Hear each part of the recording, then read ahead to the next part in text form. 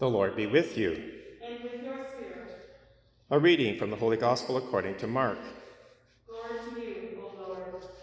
When evening had come, Jesus said to his disciples, "Let us go across to the other side." And leaving the crowd behind, they took Jesus with them in the boat, just as he was. Other boats were with him. A great windstorm arose, and the waves beat into the boat, so that the boat was already being swamped. But Jesus was in the stern, asleep on the cushion, and they woke him up and said to him, "Teacher, do you not care that we are perishing?" He woke up and rebuked the wind, and said to the sea, "Peace, be still." Then the wind ceased, and there was a dead calm. Jesus said to them, "Why are you afraid? Have you still no faith?" And they were filled with great awe and said to one another, "Who then is this, that even the wind and the sea obey him?" The Gospel of the Lord. Praise to you, Lord Jesus Christ. Today's readings show how reason and faith work in harmony according to God's design.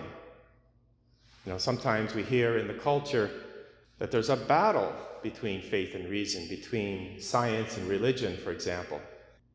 But this is contrary to the tradition of the Church, which has always insisted that a person can use their reason, God-given, to then come to a conclusion that God exists, and then faith adds the more. This is an important principle to keep in mind, because to separate the two, to separate faith from reason, puts a demarcation within God himself, because God is the author of reason and truth, and he is the one who reveals himself, the faithful one. And so to divide them puts God in opposition to himself. Well, let's look at how faith and reason work together. In the first reading, God speaks to Job about the state of the universe, how awesome and complex it is. Let me quote. God says to Job, "Where were you when I laid the earth's foundation? Tell me if you understand. Who marked off its dimensions? Surely you know. Who stretched a measuring line across it? Or what were its footings set? Or who laid its cornerstone? While the morning stars sang together and all the angels shouted for joy." In other words, by a series of questions, God appeals to Job's ability to reason, that the vast universe could only come from a being powerful enough to create it. And therefore, Job should trust in God, even though he's going through tremendous suffering. Now, if that were true thousands of years ago, when the book of Job is written, and very little of the universe was actually understood, how much more so today, when scientific discoveries in astrophysics and cosmology have revealed a universe far more complex and vast, billions of galaxies, each of which containing billions of stars, all existing in an exquisite fine-tuning that enables life to exist at all. And the more science uncovers these discoveries, the more constants and quantities are so finely tuned that the scientists are continually shocked. Even more stunning is the libraries of information that is packed into every single cell of our body, the DNA, coded information. And we have trillions of these cells in our body. So from the macrocosm, the great expanse of the universe, to the microcosm of the single tiniest cell, we have a certain inference that God does exist. There is a divine mind behind all of this.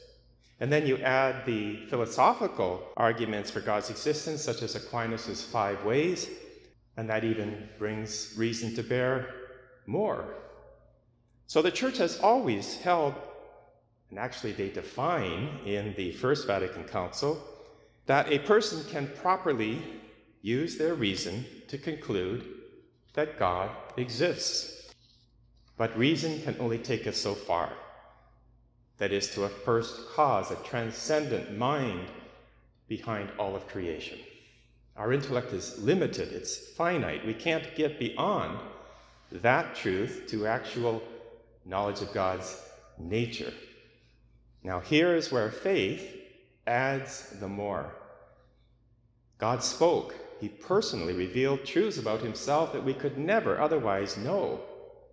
For example, that God is a trinity of persons, and that one of those persons took on our flesh and dwelt amongst us, did miracles, and died for our sins. This brings us to today's gospel, where Christ is with his apostles in the boat. The boat symbolizes the church. There's a storm, and the waves are beating against the boat, so that it is about to be swamped. This describes every age, but particularly our own. There is a storm in the church currently, and in our lives, physically, spiritually. And if we were trying to deal with it on our own, only with the knowledge of our reason that God exists somewhere out there, we would be swamped. And here is where faith adds the more.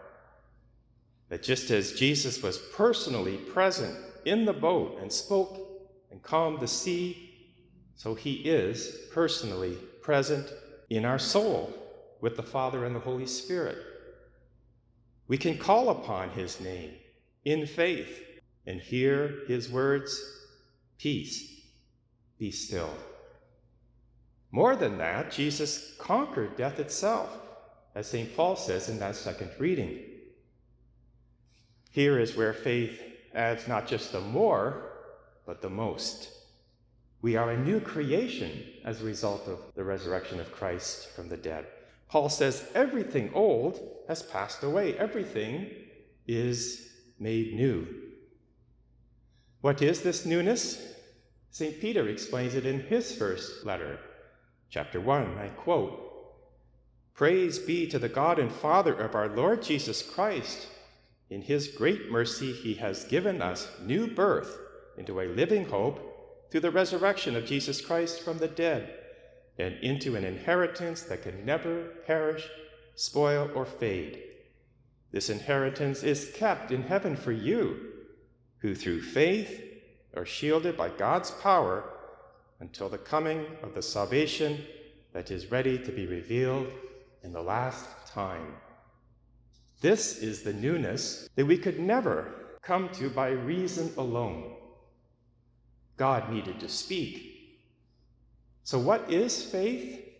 Our response to the God who spoke and who speaks, who reveals himself. This faith is certainly encouraged by the prior preparation reason provides. Now, sometimes a person will hear God speak directly in an encounter and simply believe, and then reason follows, faith seeking understanding, as St. Augustine said. Either way, faith and reason are not opposed. Since we can reason to the existence of God from the things he has made, we trust that what he personally speaks is also true, because God cannot contradict himself. Let's take an analogy that scholars sometimes use to explain this unity of faith and reason, and it's about falling in love. So a man meets a woman and is initially attracted to her and wants to form a friendship. So he does some investigation using his reason. He speaks to the woman's family, for example, and friends, finds about her life, her job perhaps, her character. But at some point, let's say they become friends, at some point she will speak something so personal about herself that he could never have known unless she revealed it. He could never reason to it. She had to reveal the depth of her heart. Now at that point, the man has a decision to make. Do I believe her? That's faith based on prior preparation in reason. If her life has demonstrated that she is a reasonable person, that she has good character, and so on, then he can, in faith, accept the deeper reality of her revelation of her heart. How this really comes home to us today is precisely in the storm. We have been immersed, as you know, in a pandemic which has caused much suffering. Can we continue to believe in a God who in some sense is watching all of this unfold? If we had only reason to fall back on, say philosophy or arguments, scientific reasons for God's existence, that would not be enough. On the other hand, if we relied on faith alone without the support of rational grounds, it would also be challenging. But when we keep faith and reason together, then the supports are there to believe that, yes, God is with us in this storm. He is in our boat. He does speak to us personally, and his promises can be trusted. More than that, we can say, because reason has shown me God can be trusted, because God still speaks when I read the scriptures and pray, I will enter into a deeper relationship in this storm so that I can bring this to others who are suffering and tell them that God is here. That's what our readings reveal to us today. Keeping faith and reason together is at the heart of our Catholic faith, and we rejoice that the God who does speak has also spoken in creation, and has spoken because we have an intellect and a will that God gave us. We're created in his image and likeness. And so, yes, we use our reason, but we also know God reveals the deeper aspects of himself to us, especially in the storm, when we call upon his name, when we say, God, I need you. And he is there. And he speaks to us of his love. Let us rejoice and be glad.